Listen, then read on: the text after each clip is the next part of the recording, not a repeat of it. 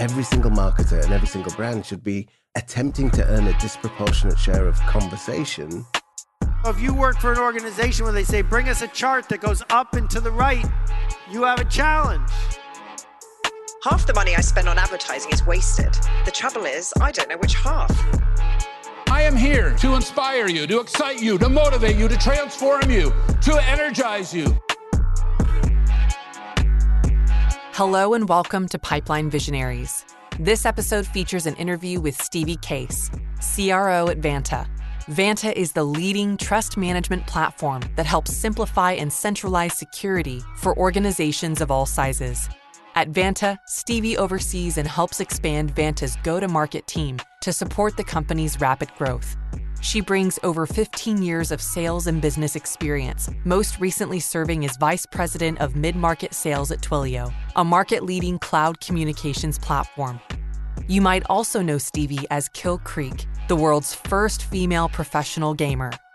In this episode, Stevie shares her experience and expertise with not forcing prospects into a one-size-fits-all experience, how Vanta stays on top of industry dynamics, and how her team is moving into an always-on approach.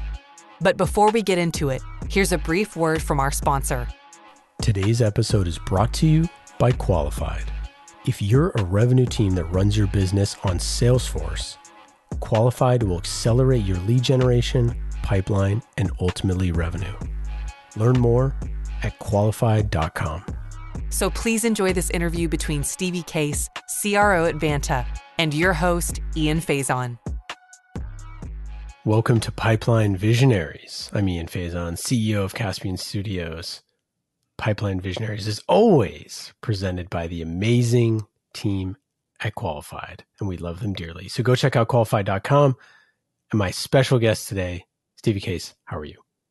I am doing great. I'm so happy to be here. Excited to have you on the show. Excited to chat about all Pipeline at Vanta and your background. So let's get into it. What was your first job in marketing?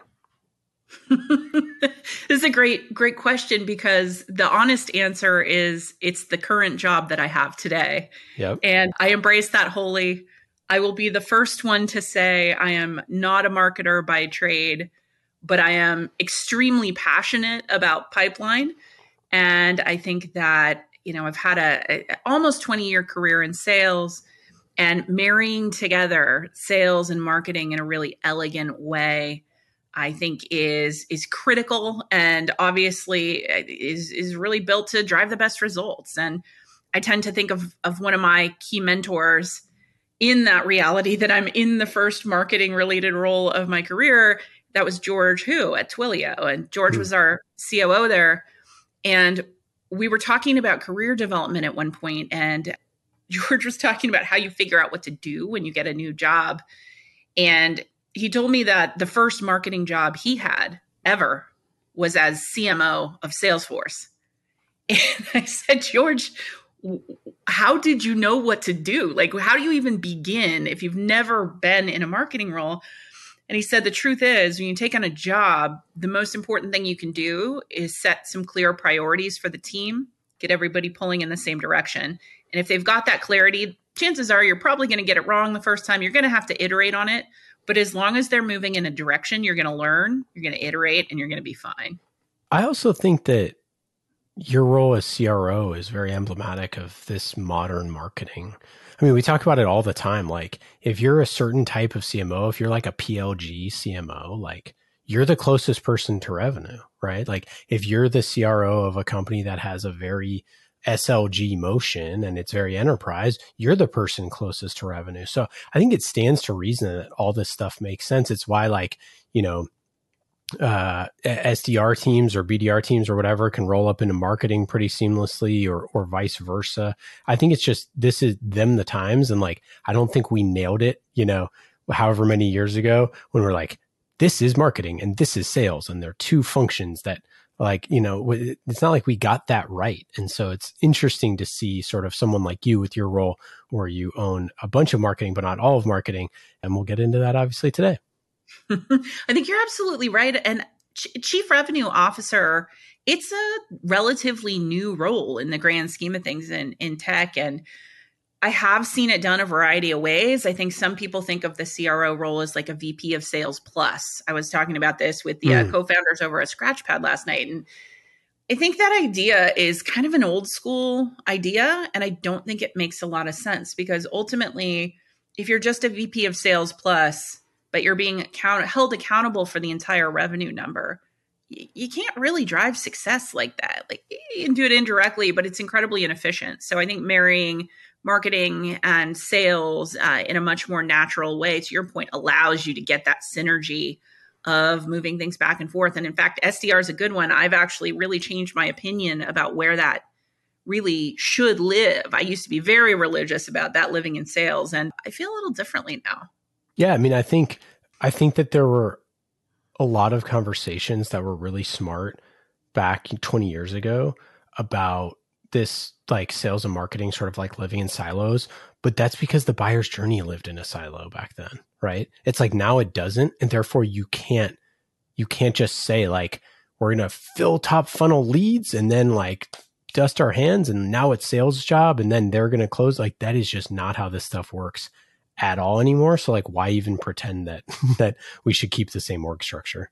Yeah, I mean, pretend is the right word. And I think that anybody who is still pretending that makes sense, or that when prospects come inbound to sales, that they're just starting their buying journey, that's just a fantasy. We all know that by the time these folks make it to your sales team, they have had an entire experience with your brand, whether that's on your website or elsewhere, or through industry contacts, or wherever they got that knowledge of your company and your brand.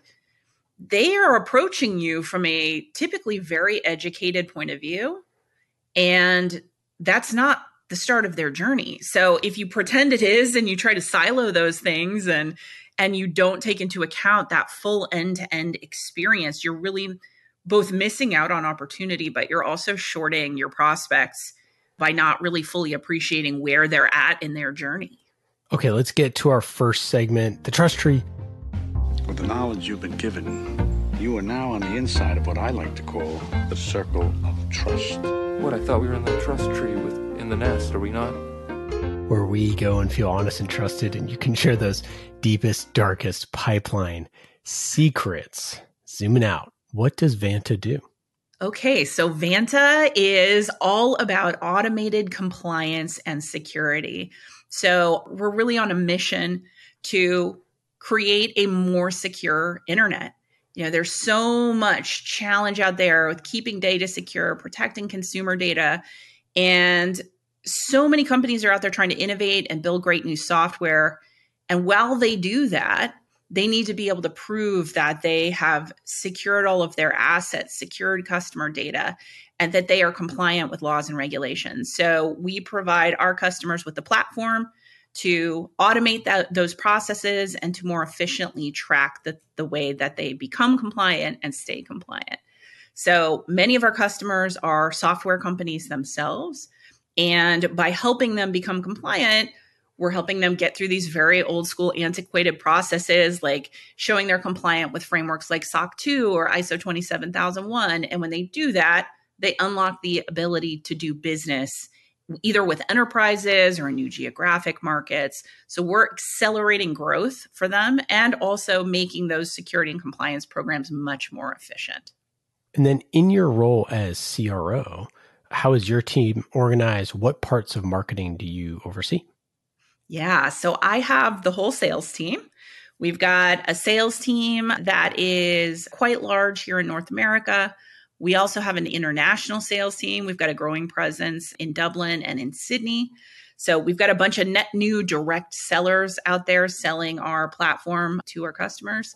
We also have a large customer success group, because the reality for us is we provide software, but our customers are also going through these very, at times, gnarly audit processes. Yeah. So we've got a team that helps them get through that process and helps them understand what that looks like.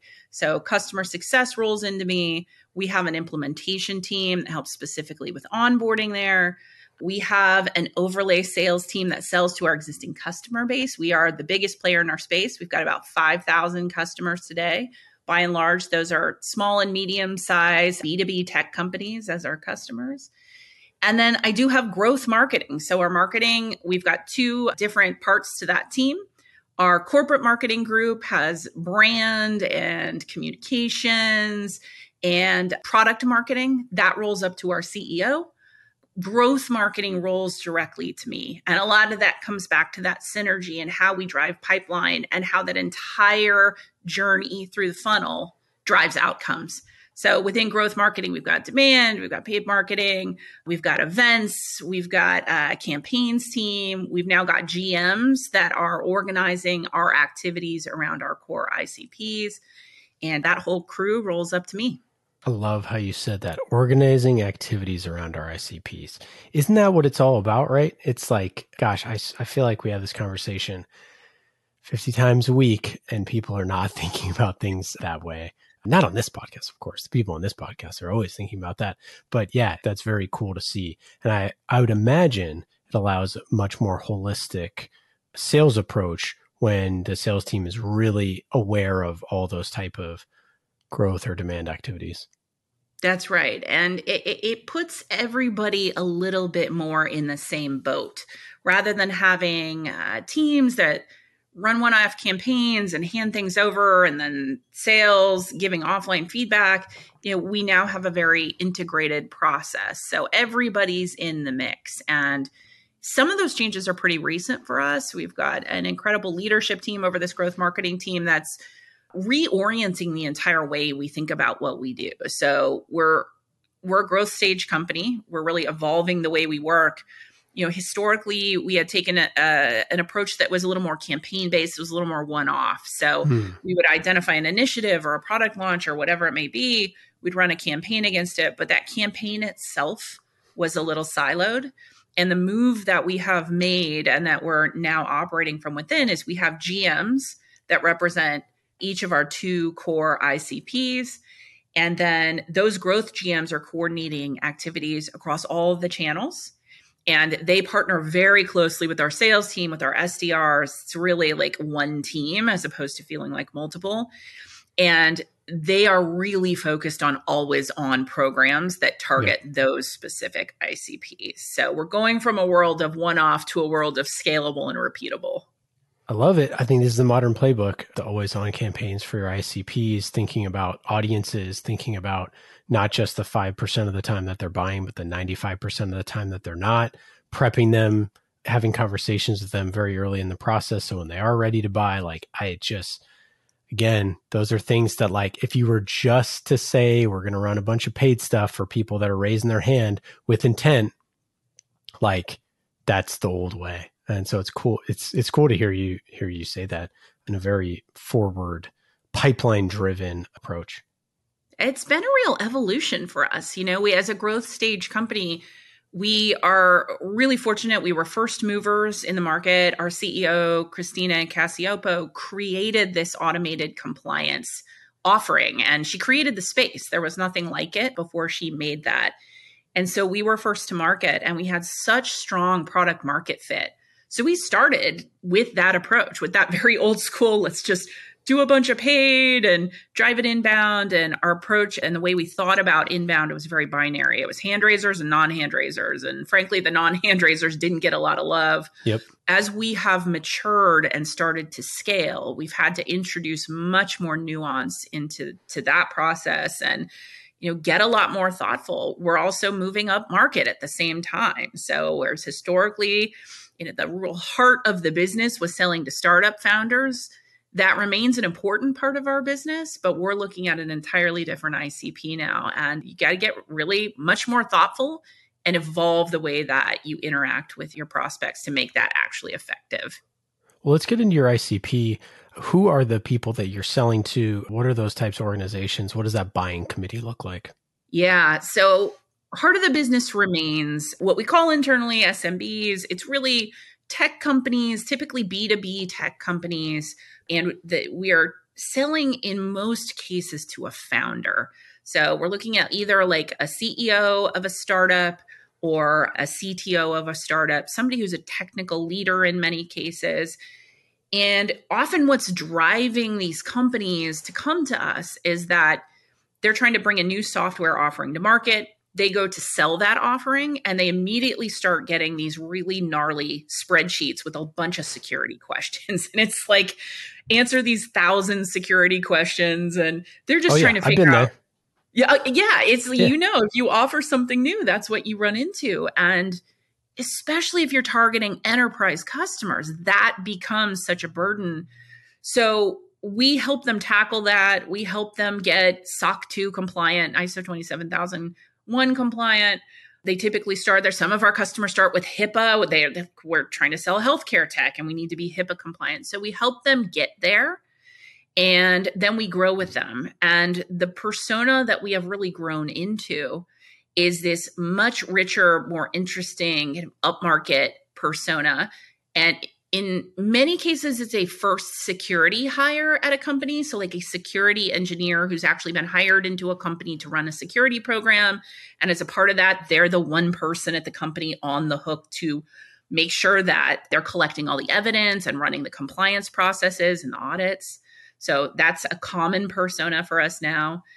And the next stage in that evolution is when a company hires a chief information security officer. So those CISOs are, when they exist and we see them come into play somewhere between 250 employees and 1,000, depending on the company, when they come into the mix, they are immediately our buyer because we've got offerings that can help them prove their security posture, improve trust, and make their entire program more efficient.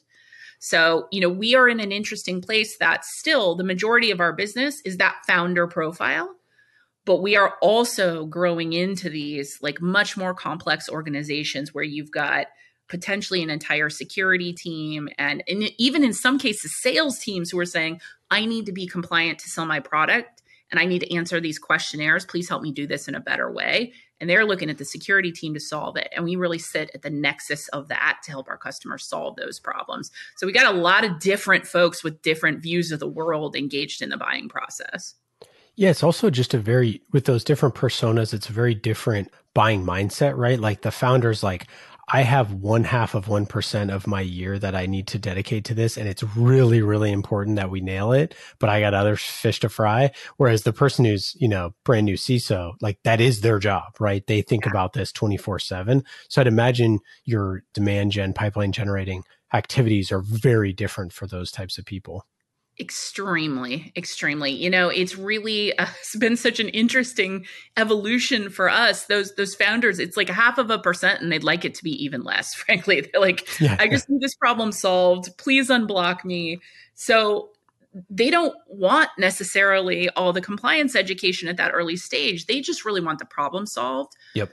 But the customer journey then gets really interesting because that founder who just doesn't want to think about it and needs a problem solved, if they're successful, they grow into the company that has the security hire that needs to now have higher confidence in those answers they're giving around security and compliance. And they evolve into the company that hires a CISO. And then it's really about really mitigating risk, reducing cost, and like getting much more efficient in the way they do the work, but increasing confidence in what they're delivering. So that CISO's on the hook and they've got a brand to protect. So they need to be sure they're doing it right. So the needs of each of those personas is very different. And we've had to we started by taking our sales team and starting to specialize in teams that sell to those different personas, because trying to have one salesperson cover that all, basically impossible. Yep. And we have now moved into the journey of making our approach in marketing mirror that. So that's why we've got GMs that specialize in the different ICPs. Yeah, it's so funny. Like this stuff is like, again, it's so obvious now when you see it all and you hear it all, but it's like 5 years ago, like just people weren't doing things that way. And so it's so obvious. Someone posted something really interesting on LinkedIn the other day, and they're saying how startups can grow with like 3 sales reps to like 30 million in revenue now. And it's like, yeah, you just give all your leads to those people that can close deals, and essentially you support everything. And I had said like, yeah, if you give that AE, that really good closer, a subject matter expert who sat in the seat of your buyer, like that's super valuable, right? But like if you're selling to a founder, like I don't need to talk to another founder to know the pain, right? If you're like, hey, Ian, you need to be SOC 2. I'm like, got it. I know I need to be SOC 2. Just like literally let me sign the contract with Vanta. But if I'm a CISO, it's like, I need to talk to another CISO. I need to talk to a security professional to learn how this stuff goes. And like, that is such a different sales motion and it's such a different marketing motion. It absolutely is. And we have really changed our approach to how we staff our team to reflect that in every part of the business. And, you know, it's a delicate thing as well. We, throughout this journey, we have continued to just have rocket ship growth, but the entire market also shifted around us. Mm-hmm. So every company we are potentially selling to, every prospect, they're facing a completely different set of challenges than they might have 12 months ago. And, you know, you've got other dynamics in the market. Vanta came to market and had a huge amount of success, and that strong product market fit, it creates a lot of attraction. And we have attracted now 40 plus copycat competitors, which is also another dynamic that we've got to consider.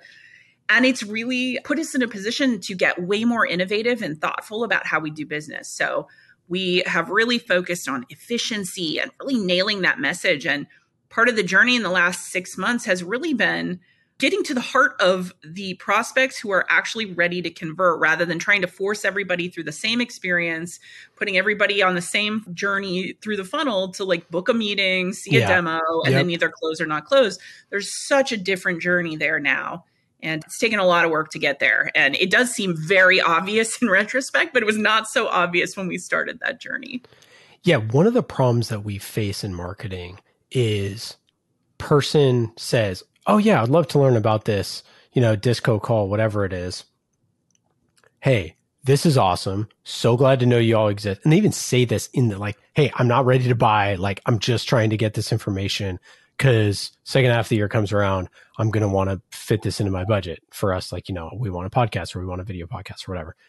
And you're like, great. And the problem that marketers have is you're like, okay, how do we keep this warm? Right. And sales is like, how do we keep this warm? And you're both thinking like, you know, all these levers that can change and all this other stuff. And if you're trying to shoehorn that person into the old way of like, no, we got to move you through the stages. We got to do this stuff. The person's going to be really pissed off. So I'm curious, like, how do you think about that stage of like, hey, budgeting season is in 9 months for us. How do we think about it from a demand gen perspective of keeping that warm and then a sales perspective? Yeah, our approach here has completely changed. You know, if you look back a year ago, our sales cycle is very short. Typically, it's 28 days. So we relied very heavily on inbound. And if we didn't close or, you know, the prospect said it's not time or we're not ready or whatever it may be, you know, it went into the backlog and closed lost. And, you know, it's often another universe. So yeah. Like it's some very limited nurture happening. And, you know, every now and then an enterprising sales rep would go back in there or SDRs would run a one-off campaign. But again, it wasn't a scalable machine that addressed opportunities. So where we've really grown to over a year is that now we've got always on approaches and we've got much more thoughtful nurtures, both for folks that aren't ready right now, but also folks that go to close lost. You know, with so many copycat competitors in the market, the approach of those copycats is often undercut on price. Yeah. So we see a lot of churn out of those competitors because we'll see folks come in, they're tackling compliance for the first time. So they're new to the space. They don't yet really know what good looks like. So they get offered a lower price elsewhere. So maybe we end up losing the deal on price. And what we see is a lot of those folks are ready to reconsider, certainly after a year, but often much sooner.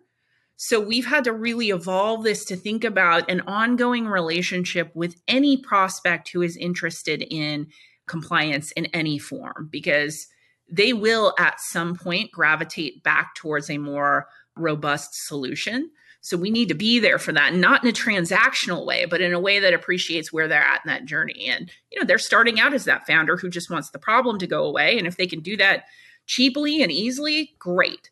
That perspective shifts when they get more mature. So as they go up that security maturity curve that we're frequently working, they start to appreciate the depth. And, it's been interesting to think about how we build out that journey for them, even when it appears we've lost the original deal, to then create engagement that keeps them warm and brings them back. But again, we've got to do that in an always-on way. And that's the mission now, rather than in a one-off outreach. Yeah. And it's so true that not having your campaigns like nested and you're doing these like singular one-offs, especially like product launches, which is like the ultimate one-off of all one-offs, which like, again, nobody cares, right? Like people do care on occasion where they're like, oh, wow, that's cool. Hey, you do this now. Like, great. I'm ready to buy now. But yeah, it's tough. Like you have that person, you close Lost, they unsub from your email list. They have no reason to answer emails anymore. And you go, shoot, what am I going to put in front of this person over the next year to get them to reconsider? And just pinging them with emails from your sales reps, that ain't going to do it. Curious, any thoughts you have there? We moved to a much softer approach at that point, because nobody likes that. Like they've just made a buying decision. They don't want to be put back into are you ready to come buy ours still? Like, come back. Are you ready? So it's got to be much more thoughtful. We really do try to drive much more education at that point. For us, there are some key themes that we're trying to emphasize in that ongoing relationship. One is the speed of innovation. That's one of our big differentiators. We're the biggest, we're the fastest growing, and we're innovating the fastest. So driving that message home, because what we'll find is if you go with a lower cost competitor, at some point in that journey, you're going to find out that the depth isn't there. And we want to make sure that when you hit that point of realization that there's a lack of depth, that we're there to say, hey, we actually do that. And we've got a solution for you. And have you considered solving the problem this way? So it is very much not a sales approach. It's a much more thoughtful and measured education, long-term education of those prospects. So we try to nurture that relationship over time. And then it's, additionally just social proof. Like, hey, it's hard to tell. The market is noisy. It can be hard to tell sometimes that we're the biggest in our space by a mile. And it can be really hard to sort out the signal from the noise. So just continuing to reinforce social proof and reinforce the data points that help those prospects understand that reality. And over time, we find a lot of them realize. And when we get folks who are a little skeptical, a little dubious, we've introduced a trial. And that trial, we have found massive success. Another thing that we've been talking about is like those customer stories where it's like hey, this person decided to date this other person and not you. And then all of a sudden you're seeing on their Instagram, like, oh, they're going to Tahiti. Like, we're not going to Tahiti. Like, it's like, oh, that person said that they just had the best ice cream of their life. Like, I'm not eating any ice cream. It's like those sort of things, like just putting those customer stories in front of people of like, oh, a bunch of my peers made a different decision than me. And they're all like happy with their decision, so much so that they're putting their face in ads. Like, oh, that's not great. And so that's like one thing that I've thought about.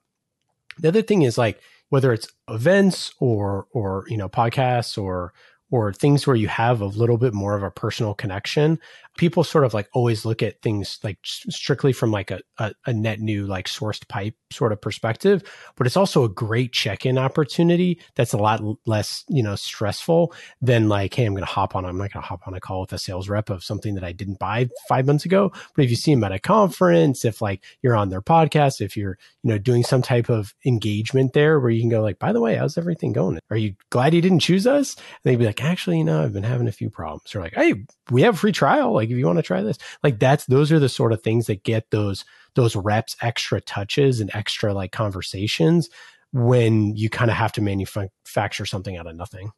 Yeah, I completely agree. And we see a huge amount of success with those type of motions. And it really is the visibility and just being there. And, for us, we actually, for the stage we're at, one of our most successful strategies over the long term has actually been out of home.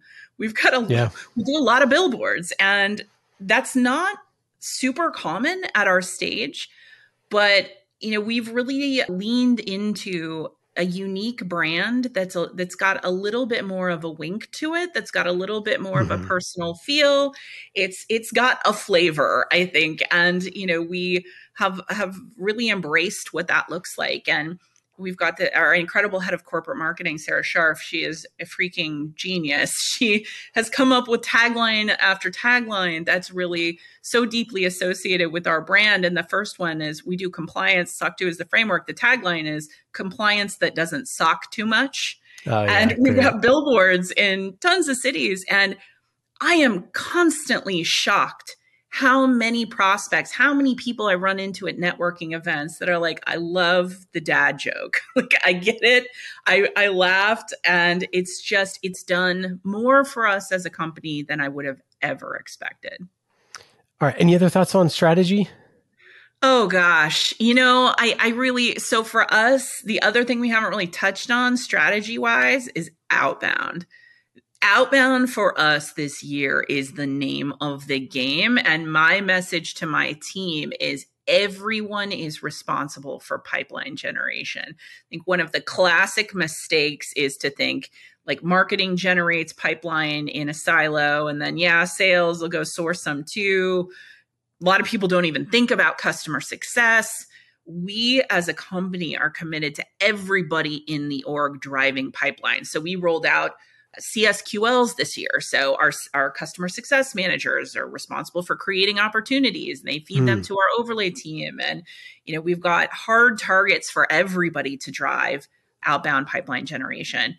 And in a tougher market, we are finding that is one of our biggest needle movers. Our AEs, our SDRs, everybody is dramatically exceeding outbound targets. And it's really made the difference for us. So that remains a key pillar. How do they do stuff like that?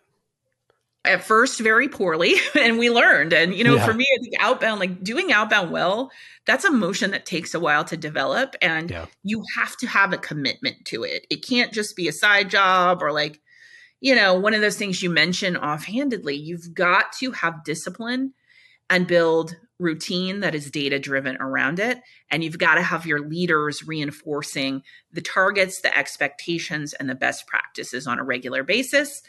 And then, we've dialed up a new discipline. We used to review pipeline as a part of our weekly forecast cadence. We've actually created an entire additional cadence where we're deep diving on pipeline all sources every single week. So it is a all hands on deck effort. You got to do it in a way that's scalable and thoughtful and evolves. And it's going to be different for everybody.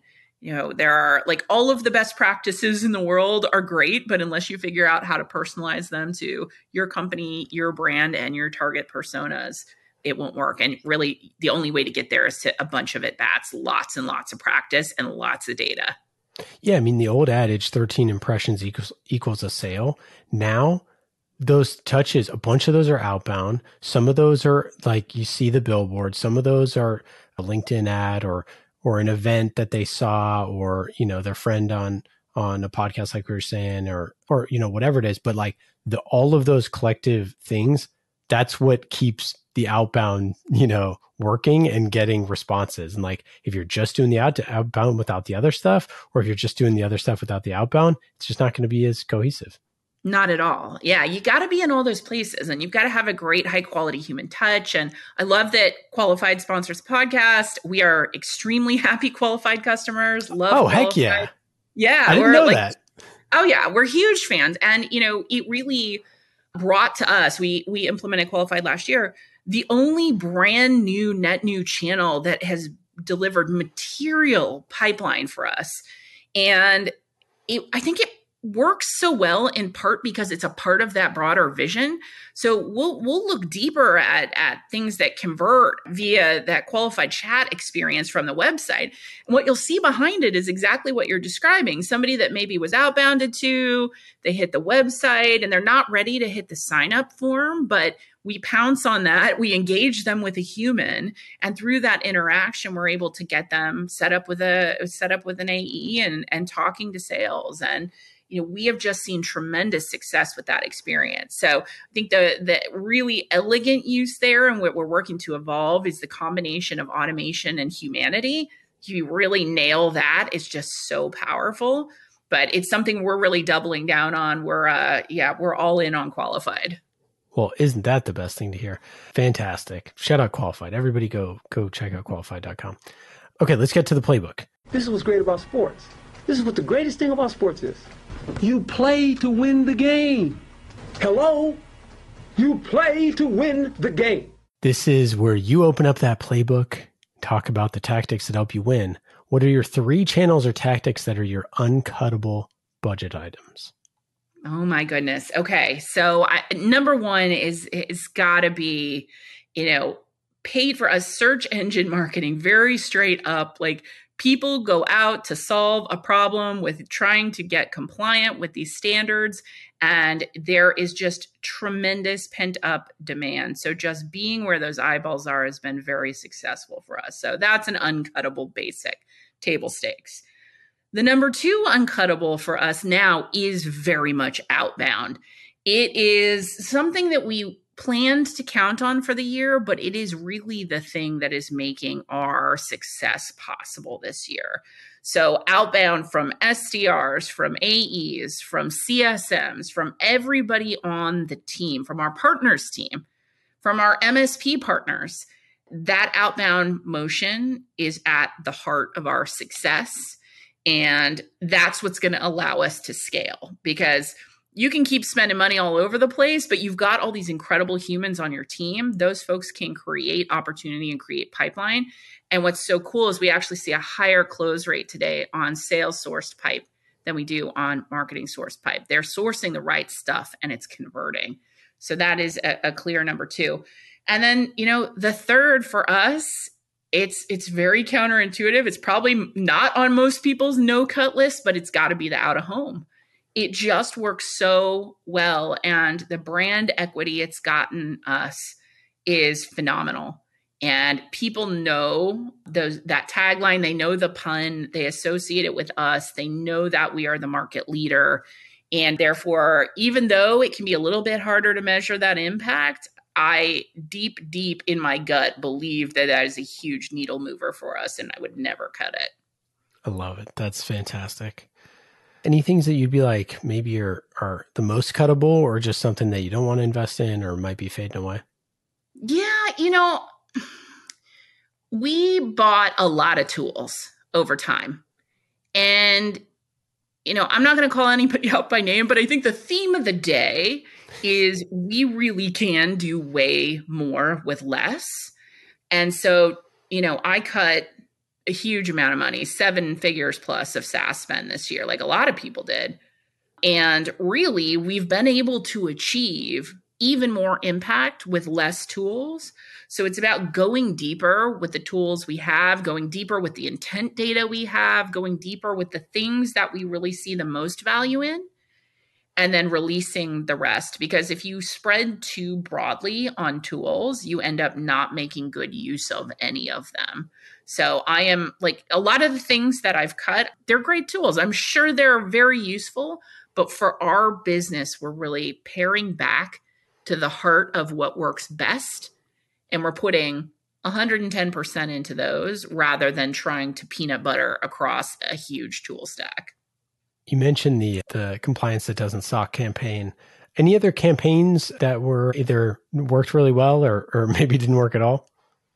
Yeah, on the great side is free trial. Like, that's one thing we really find that our customers love. They want to get hands-on. It's a little hard for our prospects who have never engaged in that process of becoming compliant or proving compliance to understand what's involved and what it looks like.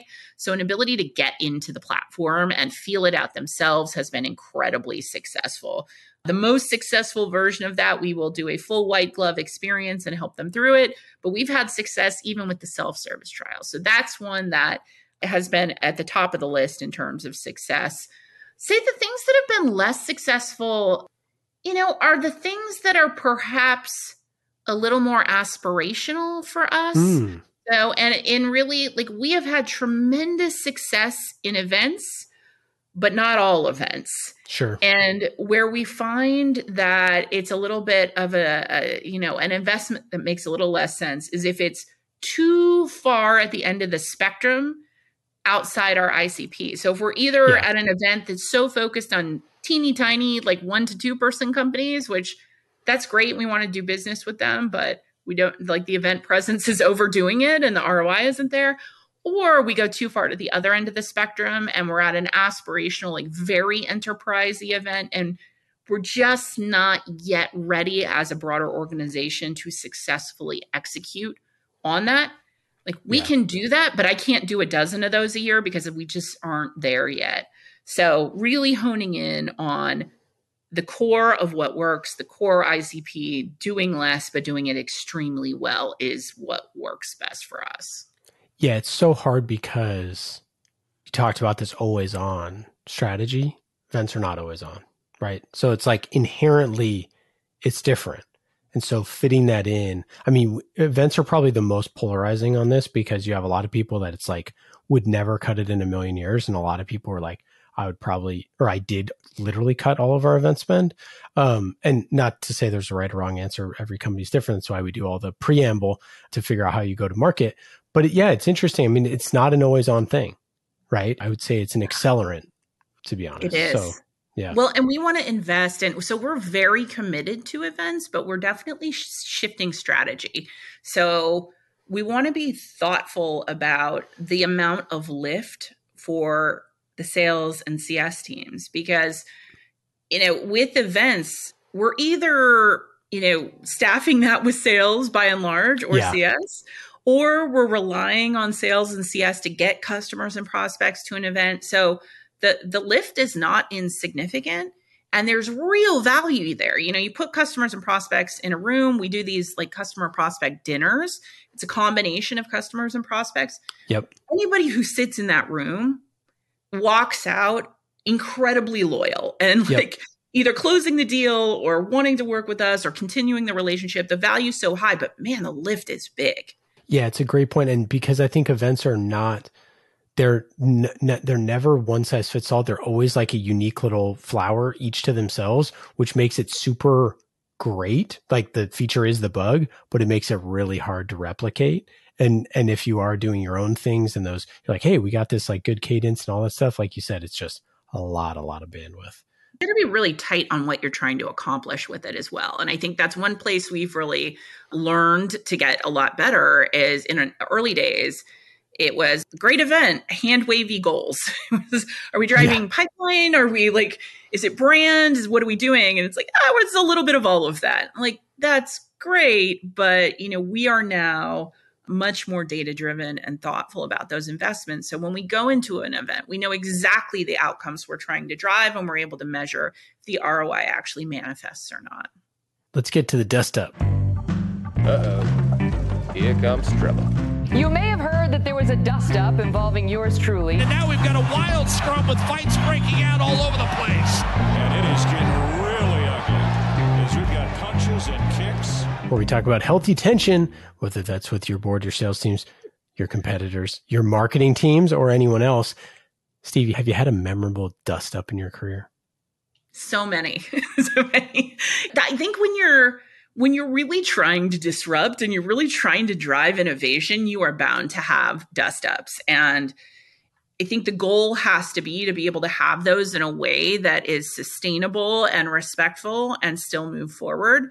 Probably one of the most memorable dust ups I've had over the last couple of years has been with these competitors that have come into the space we created. And it was really interesting to come into that because the initial approach, I think, there was a lot of like consternation and frustration on the team and a desire to like really directly take it on. And what we've really done as an organization is focus inward, and like all we can control is our own success, our own execution. So let's just focus on being really good at what we do and allow the competitive noise to fade outside into the background. And that strategy, it's taken time, but it has really paid off. We're running our own race. We're not allowing other companies to dictate our narrative or to change the way we do business. We have really turned it into competitive fuel and focused on confidence inside the company, on execution, and on speed. And we have turned into an execution machine over the last year, thanks to that. So it can be really tempting to like cave under that and just become very reactive. But we had to really just refocus on our own mission. What are we trying to accomplish? What are we great at? We've got the strongest product. We've got the strongest team. We're moving the fastest. Let's tell that story instead of being reactive to outside forces. And I think I've really taken that lesson beyond just the competitive landscape to the market or whatever else. There's always stuff going on outside. It rarely pays to over-rotate on that stuff. It almost always comes back to your own execution and driving your own success. Stevie, you're not only a wonderful CRO, but you're also a world-famous gamer. Can you explain the backstory with this? Yeah. So I started my career in a very non-traditional way. I was in university. I had dreams of becoming a lawyer. And this was late 90s, to date myself. And Quake came out on the scene, original first-person shooter game. And I was living on a dorm floor that was like an honors floor, lots of really smart people who were very into this video game. And I started playing with them. I got quite good. Flash forward, I ended up playing professionally, and I had an opportunity to play the designer of the game, and I beat him at his own game. And that led to a career in pro gaming, which led to a career in technology. So here I am today because I started out as a gamer. It's amazing. That is so cool. Gamer turned sales leader turned marketer? I would say I'm going to embrace that. I'm hoping I can feel confident enough to say in the near future, okay, maybe I'm a little bit marketer. I'm like a percentage marketer. And the truth is, like those things, the knowledge and the approach that comes out of gaming is really just about strategy and resource management. It's very data driven. You have to have a lot of situational awareness. You're troubleshooting in real time. You're adjusting strategy. It's really not that different being a CRO. It's all about looking at the data in front of you, looking around at the world, and finding those little areas for optimization. What can I tweak or change or restructure that will drive more dollars in the door, better retention, more pipeline? So that same resource management that I was really good at in gaming, I use a lot of those same skills today. The interface just looks a little different. Yeah, that's right. All right, let's get to our quick hits. These are quick questions and quick answers. Just like how Quickly Qualified helps companies generate pipeline faster, you already know, because you're a qualified customer, apparently, which I didn't know before this. So everybody else who's listening, tap into your greatest asset, your website, to identify your most valuable visitors and instantly, and I mean instantly, start sales conversations. Quick and easy, just like these questions. Go to qualified.com to learn more. Stevie, are you ready? I'm ready. Hit me. Number one, what's a hidden talent or skill that is not on your resume? Oh, I'm a sailor. I know how to sail boats, and I love it. It is kind of a secret passion. Do you have a favorite book, podcast, or TV show that you'd like to recommend? Oh, my goodness. So, yeah, I've gone down the Huberman rabbit hole lately. So I'm going to say the Huberman podcast is my thing. I'm all into like health hacking right now, biohacking. So it's my guy. It's like super popular right now, right? Because I just heard, my brother was just talking about this. It's fascinating. Yeah, it's really insightful. He was on Ferris, I think, maybe. I think he probably was. Yeah, he's everywhere now. Yeah, it's fascinating stuff. I'm into it too. Let me know what you find out. All right. I'm ready for it. Do you have a favorite non-marketing hobby that maybe sort of indirectly makes you a better marketer, other than gaming, of course? Yeah, gaming's the big one. I would say, and I've got my plants behind me. I am obsessed with plants and animals. I grew up a child-defined biologist, and there is something about a connection with the natural world that slows me down and focuses me. I think it helps me as a marketer, as a salesperson. It takes me out of that very real-time day-to-day and makes me slow down and think. And that's not always a natural motion for me to slow down. So that I've got these things to help me do it is incredibly helpful. And that's when I come up with usually my more interesting and richer strategies is when I'm dealing with my plants. I heard this, and I don't know if this is true, but a friend of mine was the head of facilities for a huge tech company, and they put in wood, basically like wood and lots of plants in their offices. And they saw some study somewhere that basically like a human feeling the feeling of wood in like whether it's their desk or whatever it is, that like actually is like way better for your psyche and like being around plants and stuff. So I think you're onto something is my point. I think it's real. Yeah. I think there's real biology behind that. We should get Huberman to do a deep dive there. Yeah, exactly. Final question. What advice would you give to a first-time CRO who's trying to figure out how the heck to get their pipeline all figured out?